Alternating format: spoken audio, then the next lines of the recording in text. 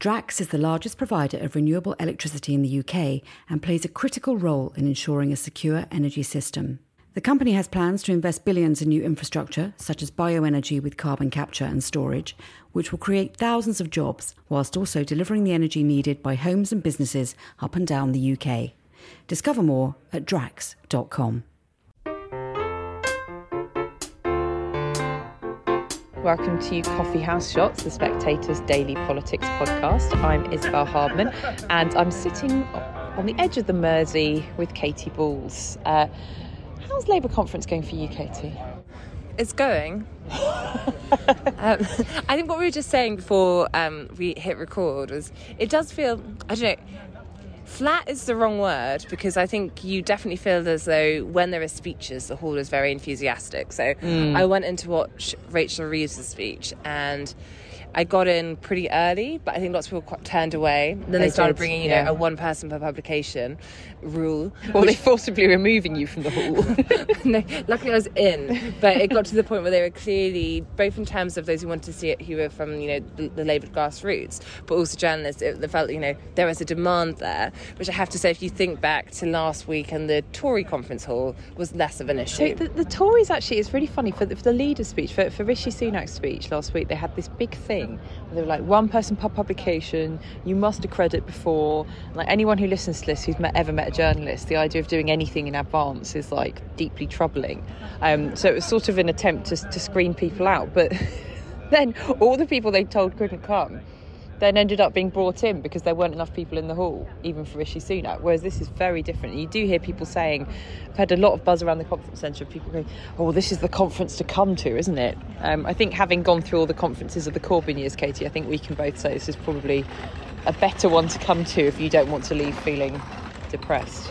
Yeah, I think that's right. And watching Rachel Reeves' speech, I always think Labour conference, they are a bit more noisy and responsive anyway when it comes to those speeches, but it was pretty raucous at points. At times I could barely hear what she was saying because the cheering and the clapping was getting to a point, you know, and I think, you know, people are planning in advance to be very supportive, but it does just give you a sense. So I think the mood is good. It does feel quite controlled. I don't feel as though, you know, you're walking around thinking something could go off at any moment. And also I think because at the moment, for now, we'll see how things go as, you know, if they do get in power, it is very unified. So I think normally at Labour conference you think, oh, where are the fringes where the splits might show? Yeah. And in a way we haven't really been having that conversation because there's just not many, even on, you know, Israel-Palestine, I think the line's being held really tightly.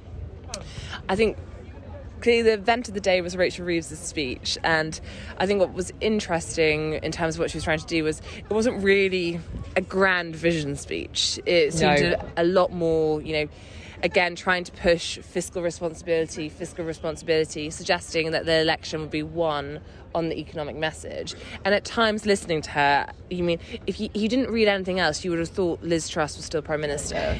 Yeah. What did you make of it? Yeah, I mean, I thought, I'm a bit scared of Rachel Reeves now.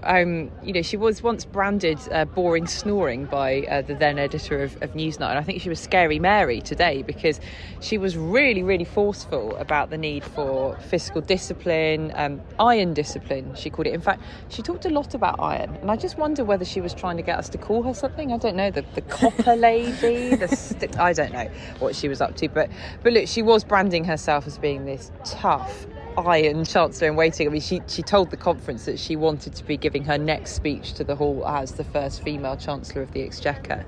And looking at the faces of the shadow cabinet, who were obviously watching her enraptured, they also looked quite scared because she was on fire. I think it was one of the best political speeches I've heard at a party conference for quite a while.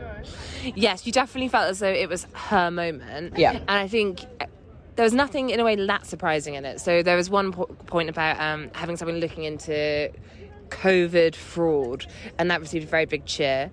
But generally speaking, it was the themes we already know about, which is trying to suggest the Tories are dangerous and to keep the idea of Liz Truss alive, mentioning Liz Truss more times than Rishi Sunak by name. And then also trying to own the centre and almost look as though you are part of the establishment, and to do anything you can to suggest Labour is now the establishment on the economy. So in that vein, in the way that they've managed to get some donors to switch from the Tories to Labour, I think you could see that you had Mary Portas, the retail expert, introducing her onto the stage, and again making a big thing of, the first female chancellor.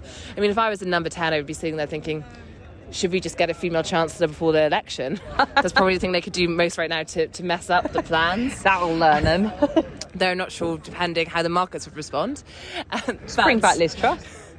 But Mary Porter's talking a lot about that. And then I don't think it's hugely surprising that she is endorsing Rachel Reeves, even though she is a former advisor to David Cameron on the High Street. She is someone who has been very critical of the Tories recently about what she sees as a failure in terms of retail and some of their policies. And I think that probably the more interesting endorsement actually came after the speech, and that's when you thought it was all over, everyone was starting to leave. So I thought it was strange in a way to do it after, not before. But then a video pops up and Mark Carney, the former Bank of England governor, starts to say why he's backing Rachel Reeves to be the next chancellor. And I think the number of times Rachel Reeves likes to talk about how she is, the Bank of England, she's worked there.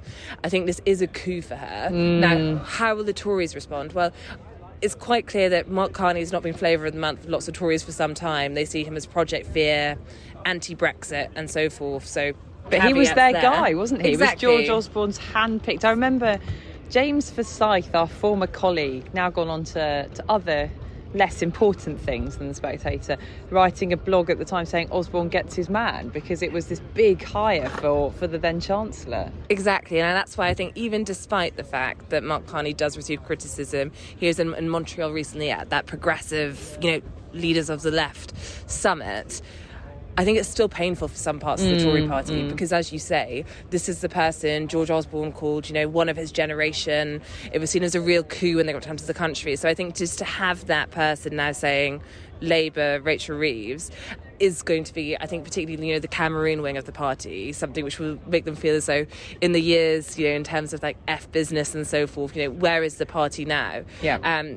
So I think that was good for Rachel Reeves. And I suppose the question is, when you all say your point about, did she seem a little bit scary at points? Well, she's going to have a really tough job if you come in, not just in terms of the economy, but in terms of all these spending requests. I think she's easily, I think, one of the most talked about, if not the most talked about member of the shadow cabinet, by the shadow cabinet, because they often put these requests in. They, if they don't have the money, it's frustrating. And it's an interesting question in the sense, she has the iron grip now, I'll use her terminology. Will she have it when she's in power? I think it's going to be harder then. I mean, you do have, as a Chancellor, to be quite scary, quite austere. I always think they sort of purposefully lean into looking as though they haven't had any vitamin D for a while. Because if you think about most chancellors, extremely sort of pale and scary looking. So I guess she is trying to adopt that persona that all chancellors have to have. And, that is particularly important in a Labour Party. And one of her most striking lines, I thought, was when she said, we can't build the economy through tax and spend. It's business that is the lifeblood of the economy. Now, lots of listeners of this podcast will be going, well, yeah, but, that is still really challenging for a lot of Labour people, really challenging. And I suppose the other thing is she keeps talking about growth. So some of the language, in a way, is quite Liz Truss, which is, we're not going to tax, we're going to go for growth. And obviously planning reform is going to be a really key part of that. But these things do take a lot of time. And therefore, you do think if you are relying on growth for so much of this, what is actually the pace? Is this a two-term Labour government by the time it actually gets to do lots of the things it wants to do? And Isabel, you've been watching the other speeches in the hall. Can you just fill both myself and listeners in on the highlights or the lowlights? Yeah, so I mean, the shadow cabinet speeches so far have been quite short. There was a Britain in the World section that was a bit longer. So that was Shadow Defence Secretary John Healey, Shadow Foreign Secretary David Lammy. They did have a little bit more time. But the thing two things have united all of them pretty much. One is that they haven't really been announcing anything, apart from John Healey said that they were going to be better at spending £2 billion that was allocated for restocking weapons, and beyond that it's really been a reiteration, not even of sort of individual policies, but of directions of travel. So Liz Kendall, Fraser and I have an ongoing disagreement about whether Liz Kendall or Jonathan Ashworth would win in who's the more radical in policy making top trumps, which is, I admit, a niche game. But I think Kendall is more likely to be radical than Jonathan Ashworth, who was, as you wrote in the magazine when you interviewed him, proposing a lot of really interesting stuff on welfare reform. Kendall did not, I'm afraid to say, give me any more ammunition to go back to Fraser and say, look, she's more radical than Jonathan Ashworth, because she reiterated the things that Ashworth has said about reforming universal credit and making sure that people aren't written off. And similarly, Jonathan Reynolds talked about the importance of small businesses. So the speeches from the floor have largely been pretty, I wouldn't say anodyne, but they've been really, the other thing that's united them all is they've talked about together we can build the new Britain, and that's it. And I suppose the fun thing is tomorrow we get the leader's speech. Now, we know what Keir Starmer is trying to answer, which is, if not them, why us? If not the Tories, why Labour? Have we got any closer, do you think, in the first, day and a half of this conference? I think one of the questions he needs to answer as part of that, a sub-question, is how would Britain look different? So I don't think Rachel Reeves saw that as her job today. I think she saw her job as being, we are going to fix the economy, we are going to have securonomics, as she likes to call it, we are going to be safe, and no Ed Miliband, Wes Streeting, you can't come to me and ask for more money. So I think we do need to get a sense from the leader of how Labour Britain would be different, and what its institutions would look like, what its public services would look like, beyond visible cracks being fixed, because I think that was what he left us with last year, and I don't think we've really advanced that much. There has been some interesting stuff, on the sort of role of the private sector and so on, but I think there needs to be an idea of what what the new Britain is going to look like. Thank you, Isabel, and thank you for listening, and apologies if there's been a little background noise. And while we have you here, we have an episode of The View from 22 coming out at 6 p.m. on our YouTube channel on the fallout of Hamas's attack on Israel. Greg Karlstrom, Middle East correspondent at The Economist, will be giving us the latest on the attacks and Israel's response.